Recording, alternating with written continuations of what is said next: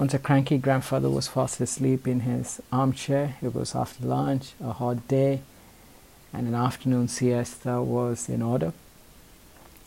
So his grandson decided that would probably be the best time to play a prank on him. So he quietly smeared a little bit of a very smelly cheese over his mustache, just to observe how his grandfather would react to that particular situation. So after a while, the grandfather woke up, and straight away he went, "What's that? Such a dirty smell in the sofa." And he got up and moved to another one nearby, and he decided to kind of doze off again.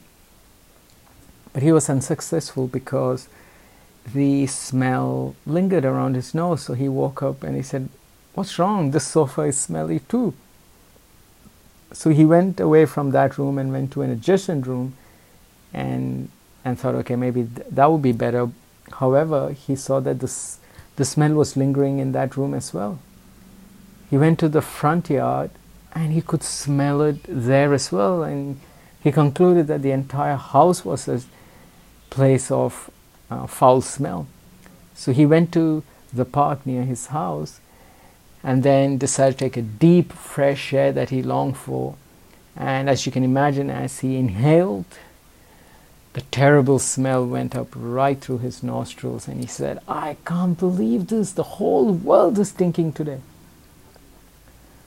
So the moral of the story is, if you have negativity on you, that's how you will see the world, and in fact see other people as well, constantly fault finding reasons as to why somebody is not good, and in fact even getting jealous and envious. So it's vital that we always take a stock of who we are. We look at the negative qualities that's within us that may have cropped up here and there in our own interactions with other negative people, and constantly try to remove those negative aspects from our personality, so that we are able to see the good in people, see the good in the world. If there is inner peace within us, we will see the peace outside in the world.